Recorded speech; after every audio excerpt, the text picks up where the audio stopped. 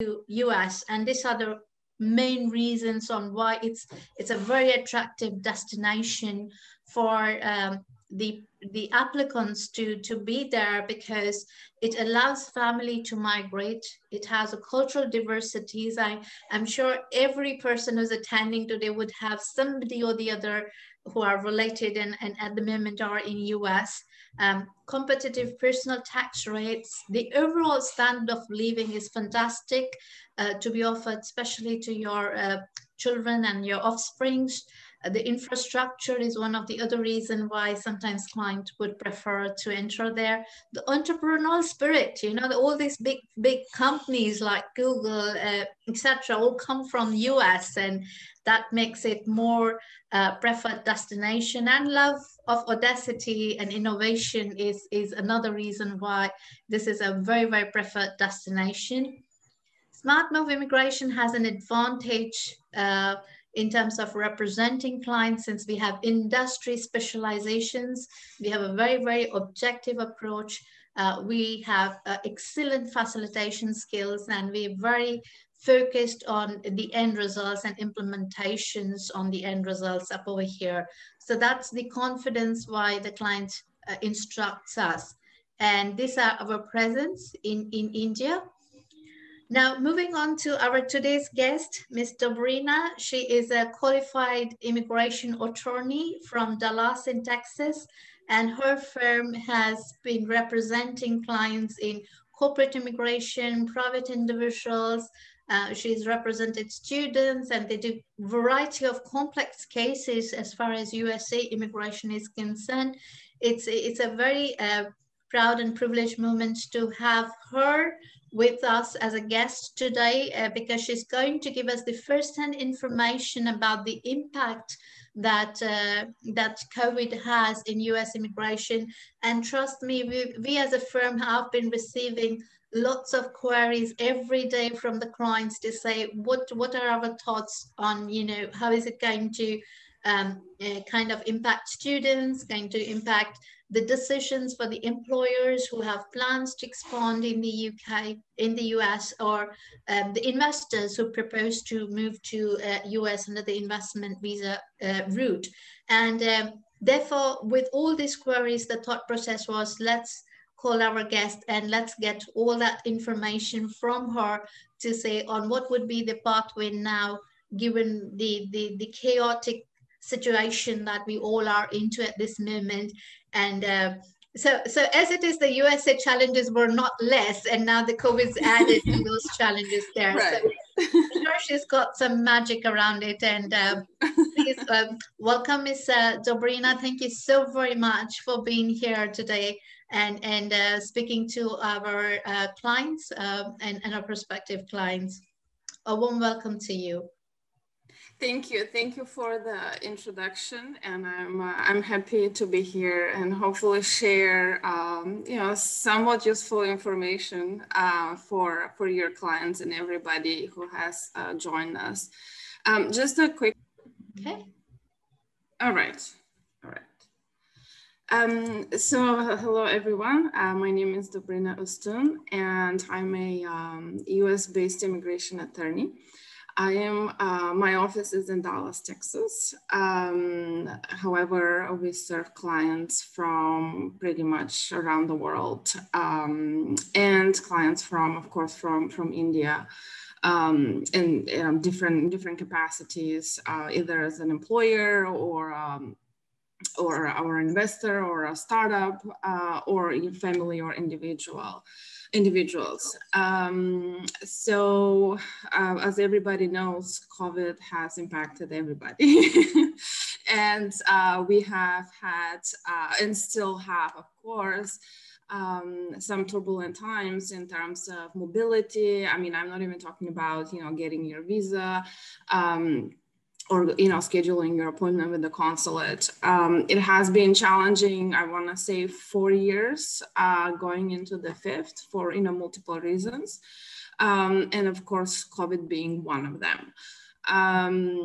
the good news, if there's a good news, and I don't want to jinx it, is that US is somewhat reopening. People are starting to sort of feel slightly more comfortable and confident that the economy is, you know, moving forward. Companies are starting to, you know, look around to sponsor, to hire people. So that's the good news that, you know, we have seen in the last, I want to say, couple of months, you know, probably due to the vaccine and, you know, COVID infectious rate going down in the United States. Now, having said that, of course, we have the India, you know, ban due to the situation in India. So, you know, we see all these challenges now with, you know, people traveling, just the traveling by itself. So in the presentation, I'm gonna cover a few topics.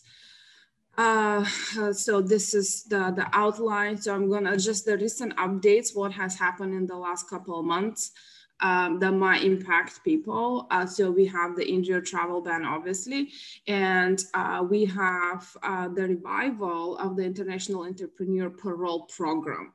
So I'm gonna go over that and kind of give you a little bit of a background.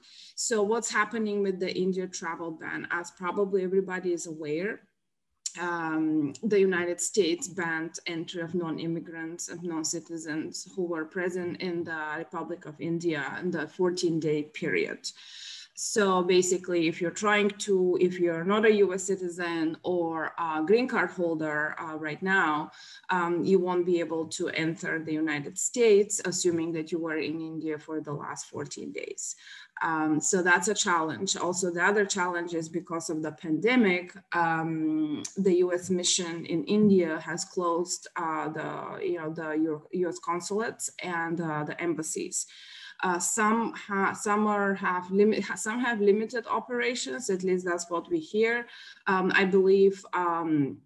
The one in Mumbai just tweeted yesterday or a couple of days ago that it's, you know, if you're planning to go for a visa, you better plan for at least a few months, since they don't even offer services, or it's just emergency appointments. So as a result of COVID, we have seen a lot of delays. We have seen people who who work in the US, let's say on H-1B, and went to India for stamping, and now they're stuck. They cannot come back for, because of the ban, and obviously the consulate is not working. So how does the ban work? So basically, the ban, if you're a non-citizen, if you're non-US citizen, and you're not a green card holder, you cannot enter the United States. So that's basically the idea behind it. Now, of course, there are exceptions. And so if you're a green card holder, if you're a US citizen, if you're a spouse of a US citizen or permanent resident, you can enter the United States. Also, if you're not a citizen, but you have US citizen children who are under 21, you can also enter the United States. You don't have to be with your children. That's one of the questions that we get. Oh, do we have to be travel with our children? No, you don't, but you have to present birth certificates. So to show that you have somebody who is a US citizen in the United States. Now, also, if you're traveling on behalf of the US government, you're also exempt from the ban. Also, if you're a non-immigrant, if you can get the national interest exception, you will be able to travel to the United States. So for the national interest exception to work, there are certain categories that are eligible. That will be if you're an immigrant, if you're applying for an immigrant visa, fiance visa. And one of the big question now is with students. So we get a lot of questions with students. Oh, there's like thousands of different scenarios. Unfortunately, the Department of State has been pretty vague in terms of, who can enter and, when you can enter. So for right now, you can qualify for the national interest exception only if your academic program or OPT begins August 1st, 2021 or later. So you can enter the United States 30 days prior to your program. Well, that's very nice, but we have students who are currently on OPT and are in India, or their program doesn't start on August 1st. So what happens to, what happens to these people? Basically, what we advise them and what we kind of sort of got from the Department of State is you have to contact your consulate and make sure that you are you're part of that national interest exception. Now, one thing about the national interest exception and how they make those decisions, they actually have pretty broad authority to issue the national interest exception. So even if you think that you might not qualify for whatever reason, it's always advisable to reach out to them and see if actually they might give it to you. So that would be my advice on in terms of whether you can get it or whether you qualify, because as of right now they haven't really address each specific situation. And I know there's a lot of people in different situations, especially with students traveling back and forth. Next slide.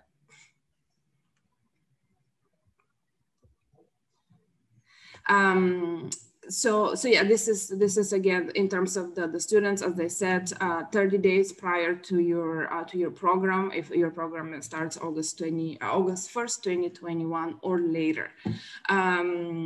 Also, if you're traveling on behalf of the US government or providing critical infrastructure, you will get the national interest exception. Just one example, as of yesterday, I have a client who has been sort of stuck for the last, at least a year in India, who is the CFO of a local company, and he was able to get the national interest exception because he, basically he's the CFO of the company, and without him, the company might not survive here in the United States.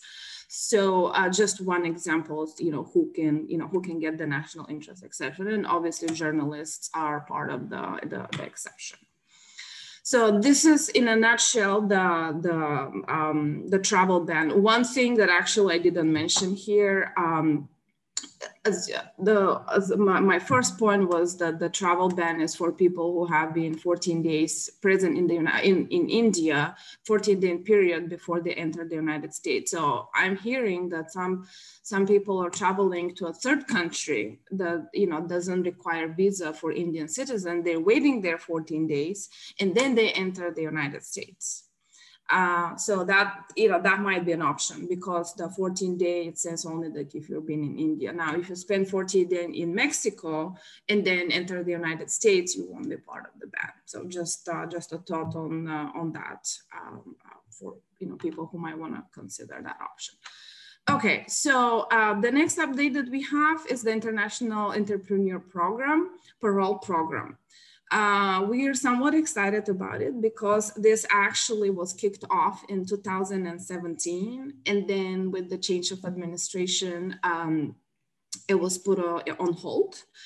And now they revived it. So this, obviously not everybody will qualify for that, but will give some options for people who wanna have a startup in the United States and are backed by VCs and angel investors and so forth. So basically under the rule, the DHS may use parole authority to grant a period of stay. It's up to 5 years. It's on a case-by-case basis for foreign entrepreneurs who demonstrate that their stay in the United States would provide a significant benefit through their business venture, and then that they marry a favorable exercise of discretion. So it's discretionary, it's not a visa, it's not a status, you will be paroled in the United States. Under the rule, entrepreneurs granted parole will be eligible to work only for their startup business. So you cannot work for different companies. The spouse and children of the foreign entrepreneur might be eligible for the parole as well. Spouses can receive work authorization and will be present in the United States as parolees, and children are not eligible to work. It might be granted for up to 3 entrepreneurs per startup entity. So that's the definition of the International Entrepreneur Parole Program. Again, it's not a visa, it's not a status, and it won't lead to a permanent residence. I just want to put that out there because people have started asking already, oh, can I apply for green card after, you know, after I enter under this program? The answer is no, perhaps later at some point, but this will not lead to a permanent residency. So who is eligible? So the applicant must have established U.S. startup business within the 5 years of the parole, of the application for parole. The applicant must hold ownership interest in the startup, at least 10%. Just move here. And the applicant must have an active and essential role in the operation of the business and not merely an investor. So sometimes people ask, well, you know, do I actually have to do anything, or can I just put my money and see what happens? No, you have to operate the business. And for the startup must have received capital investment at least of $250,000 from qualified U.S. investors, or at least $100,000 in grants or awards from qualifying your federal, state, or local government entities. Foreign nationals who are particularly satisfied the funding criteria must provide additional compelling evidence of the startup's substantial potential for growth and job creation. So number 4 is, it's a lot of people say, well, it's very limited, you know, who gets the $150,000 from VCs or angel investors? And if I have that kind of money, I can apply for other things like other visa, you know, like an E2 investor visa, if, you know, if you're eligible, or L1 and so forth. Well, they unfortunately, some of the other visas that are available, you will not qualify for with money from VCs or angel investors, because for others, startups or other possibilities that you can have a visa, investor visa in the United States, it's actually, you have to show that it's your money. So this particular program will give opportunities to startups that have investors, startups that have, and or the government is investing in your startup and you're getting grants from the government. So it's, again, not everybody qualifies for it, but I'm sure that there will be people who will be eligible for this and won't be eligible for anything else. So it just provides us with a small door provides people with small door to enter the United States under this program. Approved entrepreneurs are paroled into the United States for initial period for up to 30 months with authorization to work for the startup only. You cannot be freelancing for, you know, other companies.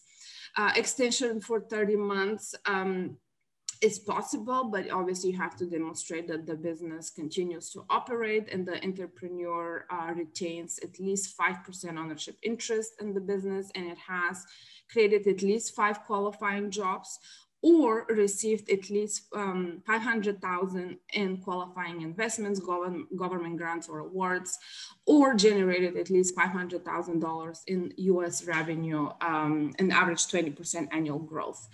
So these are the last 3.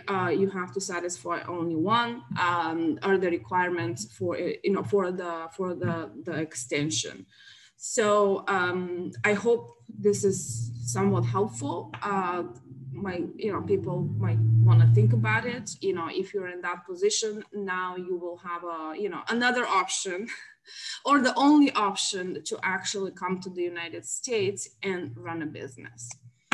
So, so those are the 2 updates that I had for the last month and a half from the United States, the India travel ban, unfortunately, and on the good side is the entrepreneur parole that, you know, they enacted again. So in terms of what are other options, I'm gonna go over some of the more common ways that I have seen Indian nationals enter the United States mostly to run a business or to live here. So we have it's called the L1A new office. We have seen this quite often from people from India who basically have the requirement is you have to have a company in India, and then you have to come to the United States to open up a subsidiary of that company, and you can transfer yourself as either the CEO or a manager in the United States office. Definition is L1A visa is a temporary visa which allows qualified overseas companies to relocate foreign qualified employees to the United States, to its US parent branch, affiliate, or subsidiary of that company. There are specific requirements for the employer, specific requirements for the employee, and additional requirements for the new office. So this type of visa, so it's two types. It's the L1A, it's the intercompany transfer that big companies use to transfer their managers from India to the United States. And the new office is for smaller companies. You have an office in India, and then you wanna have an office in the United States. And you want to transfer yourself to the United States, and you want to run the business from here and hire employees. So next slide.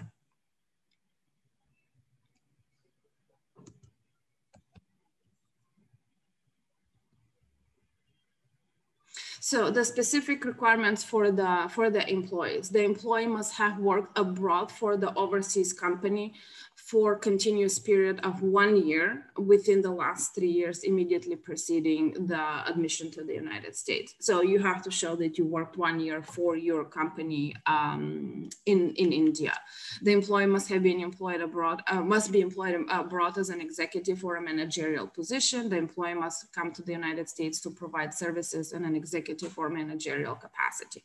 So it's not for everybody. You have to show that you've been manager or an executive in the India entity, and then you have to come to the United States in the same capacity, either as an executive or as a manager.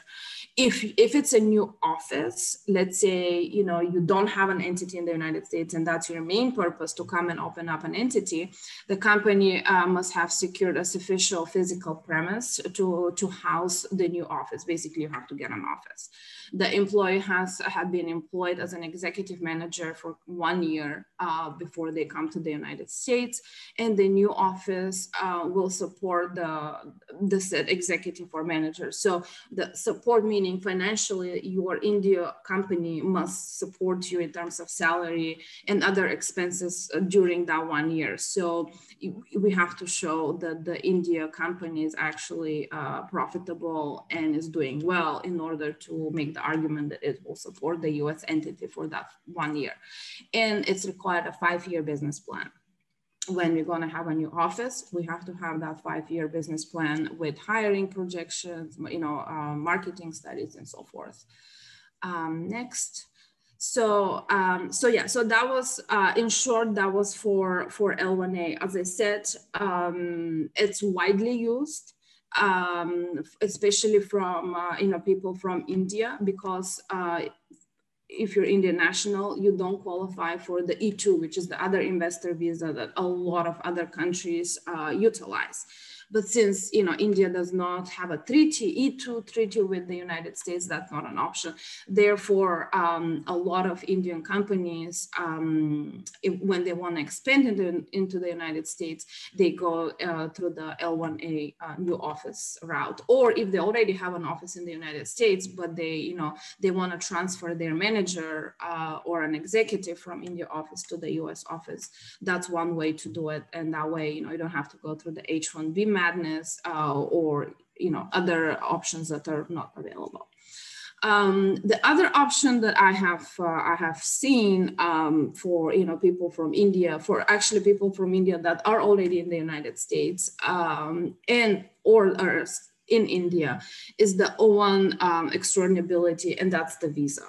So what happens is a lot of people apply for the H-1B, it's a lottery, they don't get it. And then what do you do from here? Well, some of them will qualify for the O1 extraordinability.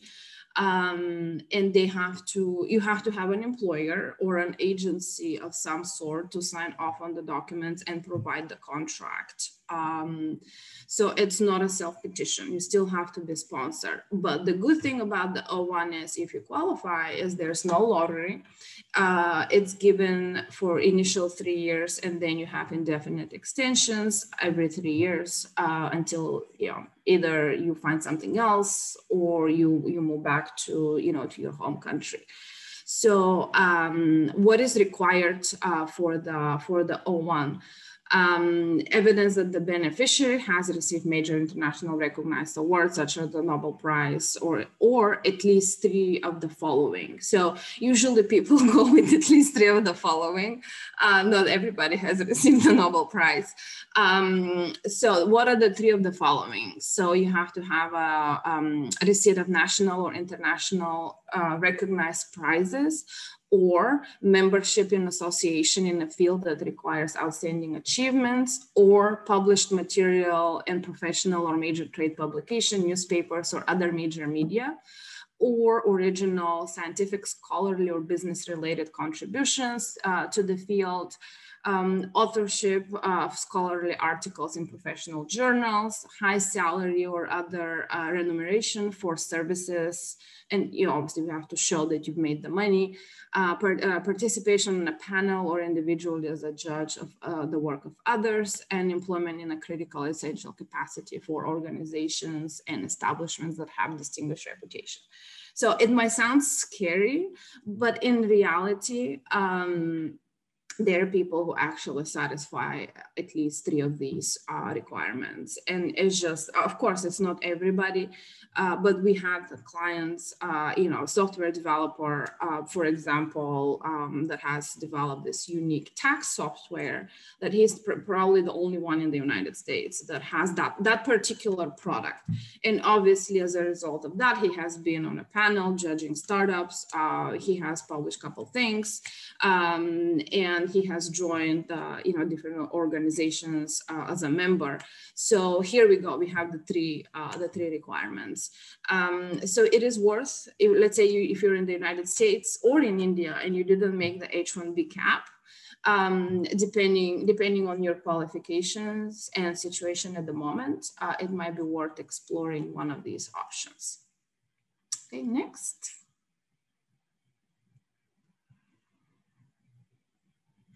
And this is the other type of visa. Actually, this is a green card that I have seen people use to come to either they're in the United States or they're outside the United States and applying for a green card. So this is the EB-1A, this is extraordinary ability, but the green card. So we have the O1 was the visa, generally easier to get than the green card. So for the green card, here's what happens, especially for Indian nationals.